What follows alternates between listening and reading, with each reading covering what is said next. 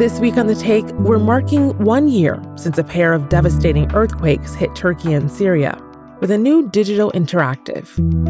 Listen and watch stories of survival, recovery, and coping with the grief at aj.audio/earthquakes. Again, that's aj.audio/earthquakes. Al Jazeera Podcasts. Sudan is facing several catastrophic crises. Millions are forced from their homes and people are dying of starvation. The UN accuses the warring parties of impeding aid delivery. So what should be done to save those caught up in the fighting? I'm Tom McRae and you're listening to the Inside Story podcast, where we dissect, analyse and help define major global stories. Let's bring in our guest now. In Kampala is Hajuj Kuka. He is the external communications spokesman for Emergency Response Rooms, a youth-led volunteer network that delivers aid in Sudan. In Cairo, Raja Makawi, who is the editor of African Arguments, a pan-African online news platform. She and her family were forced to flee Khartoum when the conflict began. And in Nairobi, William Carter is the Sudan country director for the Norwegian Refugee Council. Thank you very much for joining us. We really do appreciate your time here on Inside Story. William, if I can please begin with you. You've in the past have said Sudan has the highest number of people in emergency food insecurity anywhere in the world. Can you just explain exactly what that means and what the reality is on the ground? It's a devastating situation in Sudan, the largest displacement crisis and now, as you say, one of the largest food insecurity crises in the world. So there's a way to try and assess objectively this, but right now we've got 5 million people at emergency levels of food insecurity, and that means either they're extremely desperate, dying in many numbers, or are doing very desperate things just to survive. So it's a really grim picture of this conflict-affected country. Millions of people struggling in places like Darfur and Khartoum, in the Kordofan region, and of course millions of families displaced from it already, also facing their own food insecurity situation. So I was just in the Darfur region and working with our teams. There are war widows displaced. They have no means of an income. Banks aren't working. There's no jobs. I see people selling what they belong just to make ends meet for a few days. Our colleagues in North Darfur, MSF, has just put out a statement saying that 13 children every day are dying in the largest displacement site in North Darfur. So we're reaching a catastrophic level of hunger for millions of people, more than any other country in the world right now. Yeah, as you say, nearly 5 million people across the country are facing emergency levels of hunger. I mean, it is such a huge number to try and get your head around. Hajuj, how hard is it to deal with something on such a large and widespread scale? Okay, so I want to talk about the emergency response room and how it was impossible to reach Sudan. Yeah, in Khartoum, when the war started, the first few days, you heard about it in the news because the NGOs and international NGOs, local NGOs, everybody was fleeing. And with everybody fleeing, we still had millions of people who remained, who they stayed in their homes. So how do you have aid reach them? And aid reached them from the first day. And this was using mutual aid.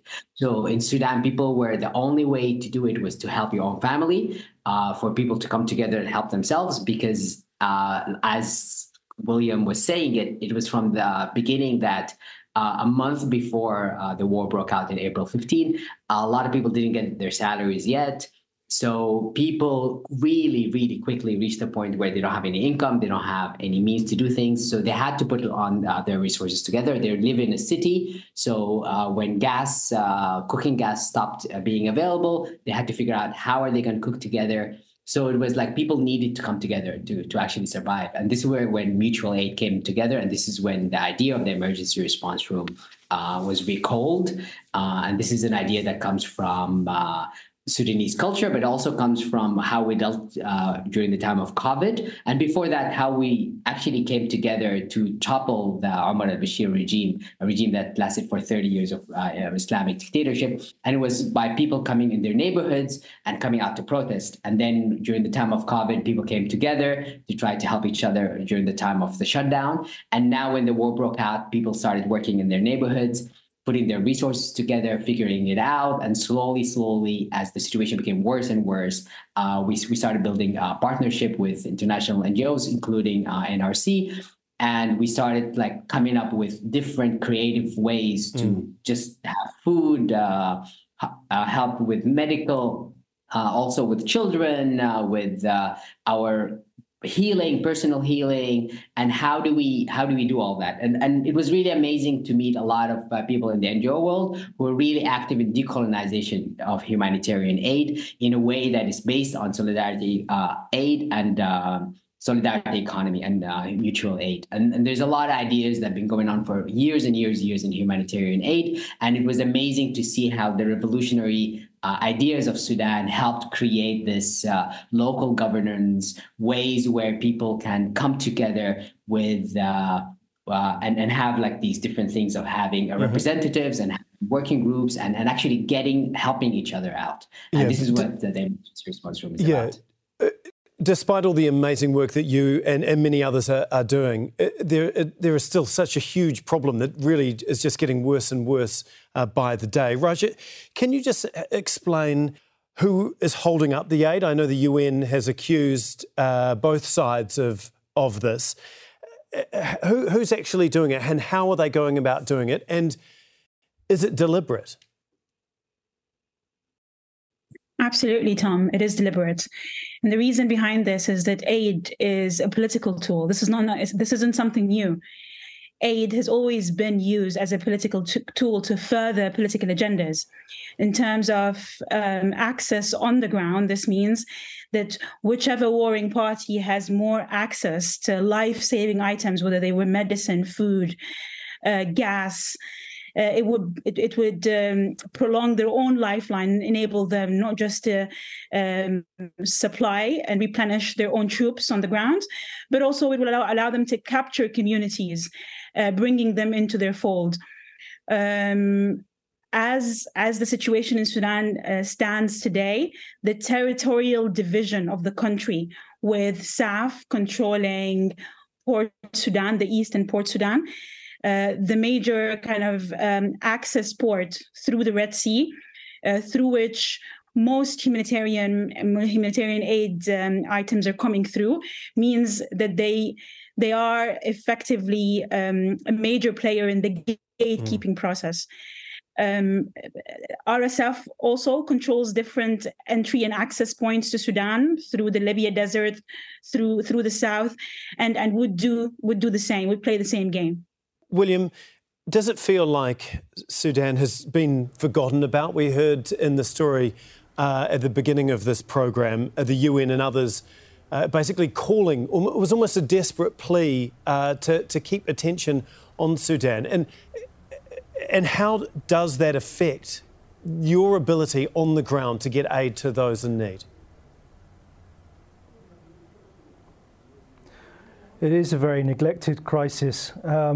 Just the sheer scale of what's happening, the severity, not just food insecurity, not just war, there's also state and economic collapse of a very large country of around 50 million people. So it really doesn't garner the right support. And when I say that, the right diplomatic and political attention, the right level of funding for us to be able to do a response. So it does very much feel like it's neglected, whether it's obscured intentionally, it doesn't matter. The reality is that everyone needs to stand up because what's happening in Sudan is completely terrible. Yeah. Raja, how do you keep it in the public's attention, especially, with the war in Ukraine ongoing and obviously the war on Gaza, I guess, getting the most headlines at this point in time? How do you keep the focus on Sudan? It's really difficult. And the problem is that Sudan only features in the international attention when it's kind of tied or tethered to some sort of political negotiation or peace platform in one of the region's kind of, many capitals. First, it was Jeddah, later it was Addis, and now the latest contender is Manama in Bahrain. So you've got kind of infrequent and kind of in between attention when it comes to Sudan, always tied to kind of, political processes at the highest level. And unfortunately, when these fall apart, when they cease to exist, attention to the larger kind of crisis of Sudan kind of withers and dies away. Now, civic actors in their kind of, many outfits, whether they were as Hajjouj said, they were ERR responders, if they were RC members, whether they're kind of civic actors, part of the kind of new forced diaspora that lives for anywhere from Cairo to Nairobi. Those people are doing a great job in terms of using social media to raise awareness around what's going on in Sudan day by day and why the situation is super dire and what can be done about it. I mean, the amount of GoFundMe campaign, so crowdfunding, has been actually a very useful and major tool in dealing with the day-to-day kind of, gaps in humanitarian needs for most Sudanese people, whether it was evacuation, urgent kind of, access to medicine, support for women who have been raped. And all of that obviously is in the complete absence also of humanitarian actors on the ground and push from the international community on the outside.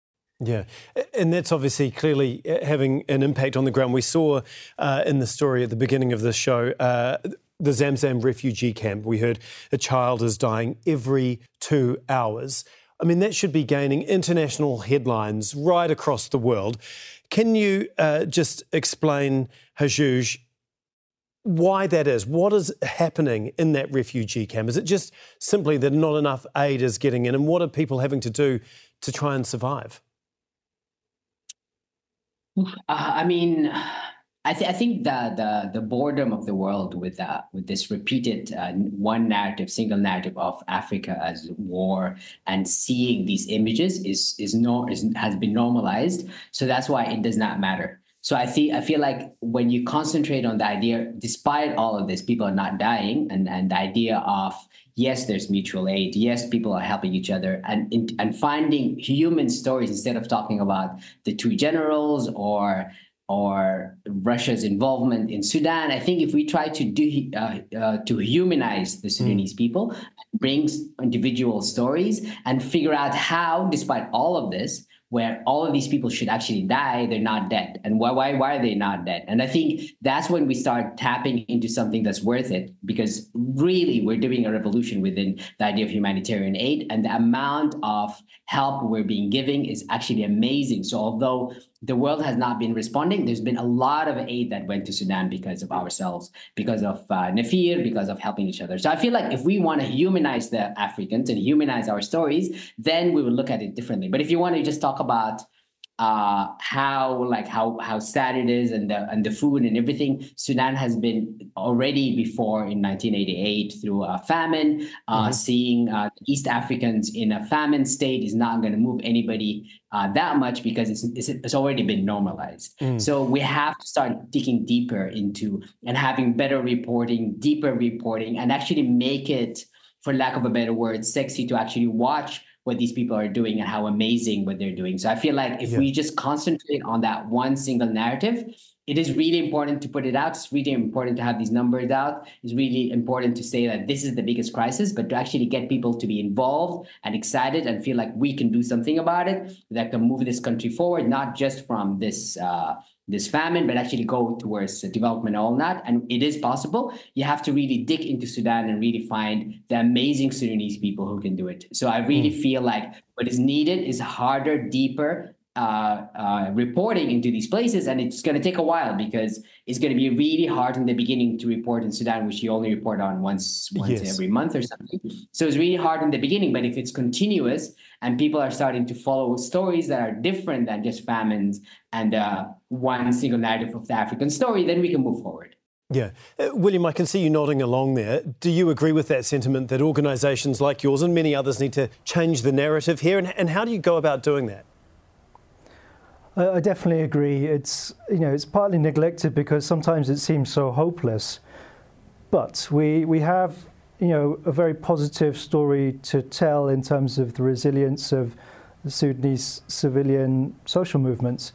4 or 5 years ago, Sudan was a good news story. It was having a democratic transition pushed along by civilian social movements. Now we have one of the worst humanitarian catastrophes in the world. And despite all the barriers to access and the underfunding and the diplomatic and political neglect, we have again a civilian social movement trying to pull up the pieces. And there's a very positive story there. I think the fact that journalists can't easily access, the stories aren't coming out, but there is social media. I think there's something very positive to tell, and it should, I hope, lead to a reconfiguration of how aid works. But we will need all actors. We do need the UN-led system. We do need NGOs. The diaspora groups are there.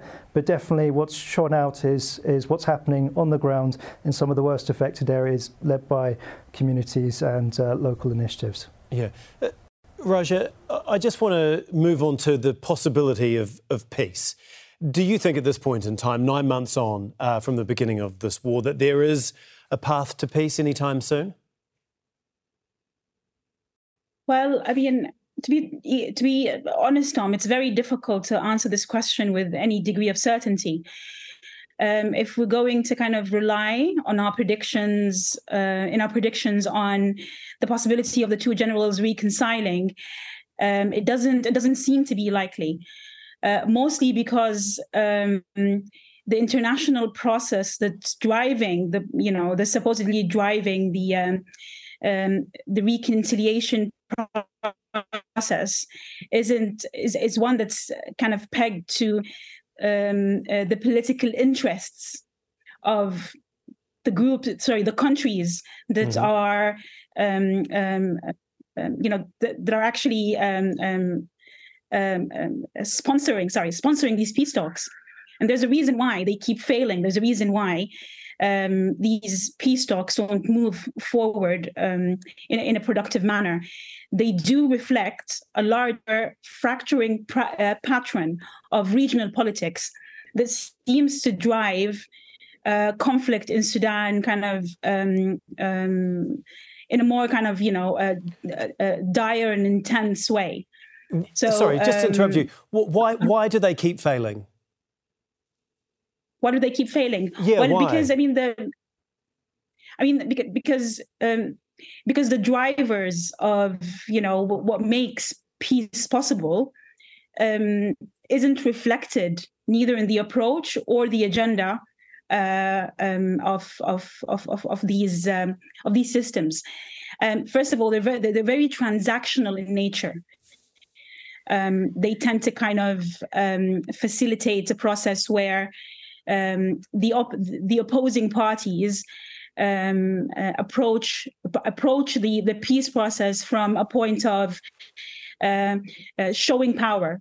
So whomever has more authority, more fighting power on the ground is then able to kind of dictate the terms of the negotiation. Peace processes in Sudan are and continue to be. They were always like this. They're very transactional.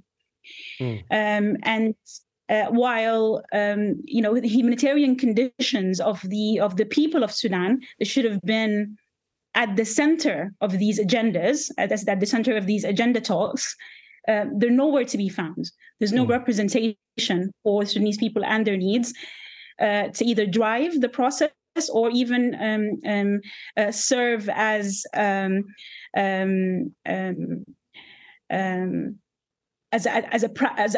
pressure card. Okay. So they are deemed to fail. Yeah. Okay. Hajouj, you've come across so far as very positive and optimistic. You've obviously got a very widespread team right across the country working through the grassroots. How do they feel about where things are 9 months on from the war and what could potentially happen in the months to come? Okay, I mean, it's on different levels. We accomplished a lot. We came up with a lot of different theories. We started working in hospitals and evacuation centers, and we created communal kitchens that grew up to become children's centers. And we have women restrooms, and we have alternative school program now that's coming up. So we moved a long way, but going so deep into the war, we are running into situations where we're not having enough resources. We don't have enough money. The situation became even worse, and but instead of becoming less, we now have more emergency response room in Medini and other places. So we just realized that we're just on the beginning of this is gonna be a long haul. And even if the war stops, and we're really hoping the war stops, and really when we start talking about the generals and the politicians, it takes away any agency we have, because it's really something beyond us. We have nothing to do with this war. It has none of our agendas in it. So we just need them to stop fighting. The moment they stop fighting, we realize now that we need to actually build this destruction. The whole country is destroyed. Our resources are destroyed, but somehow throughout all of this, the civilians managed to, until now, keep electricity running, water running, internet running. So it's really, there's been a lot of work by civilians, by engineers, by doctors, by technicians, by cleaners, by everybody to keep the country somehow together. The biggest issue we're going to face is actually hate speech. The amount of hate, the amount of this war turning into this war against tribes and whatnot is the biggest problem we have, because our biggest problem after the war ends is this is going to be an existential question. Can Sudan even remain as one country?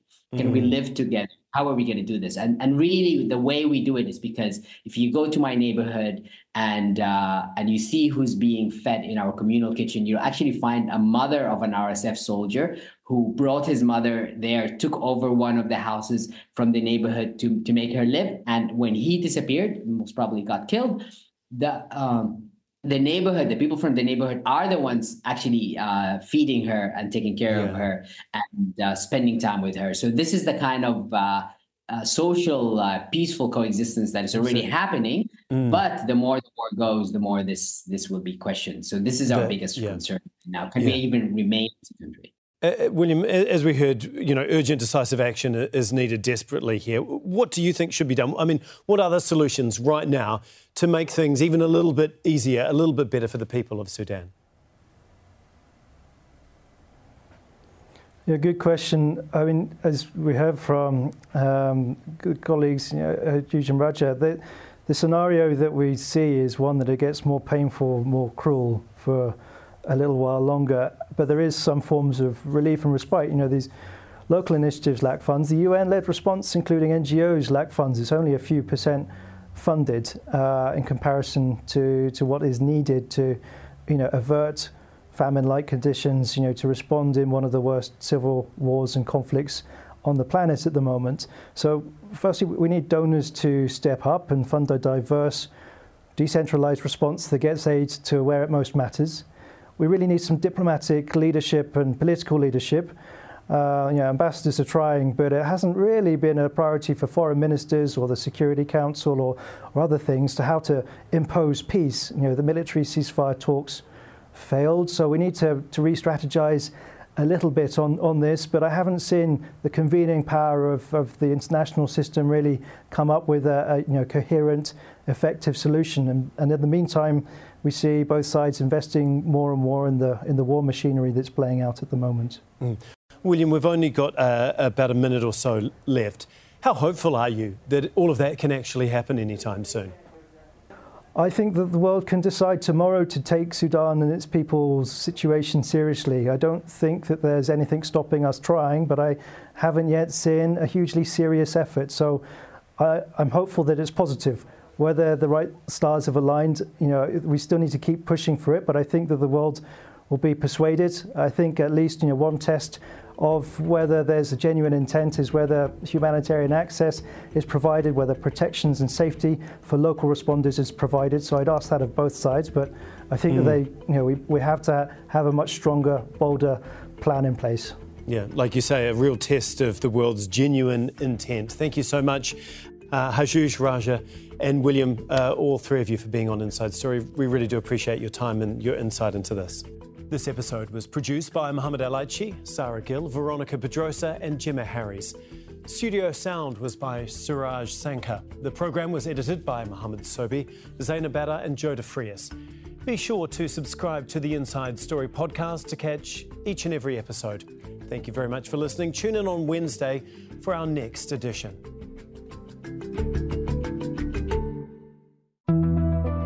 This week on The Take, we're marking 1 year since a pair of devastating earthquakes hit Turkey and Syria with a new digital interactive. Listen and watch stories of survival, recovery, and coping with the grief at aj.audio/earthquakes. Again, that's aj.audio/earthquakes.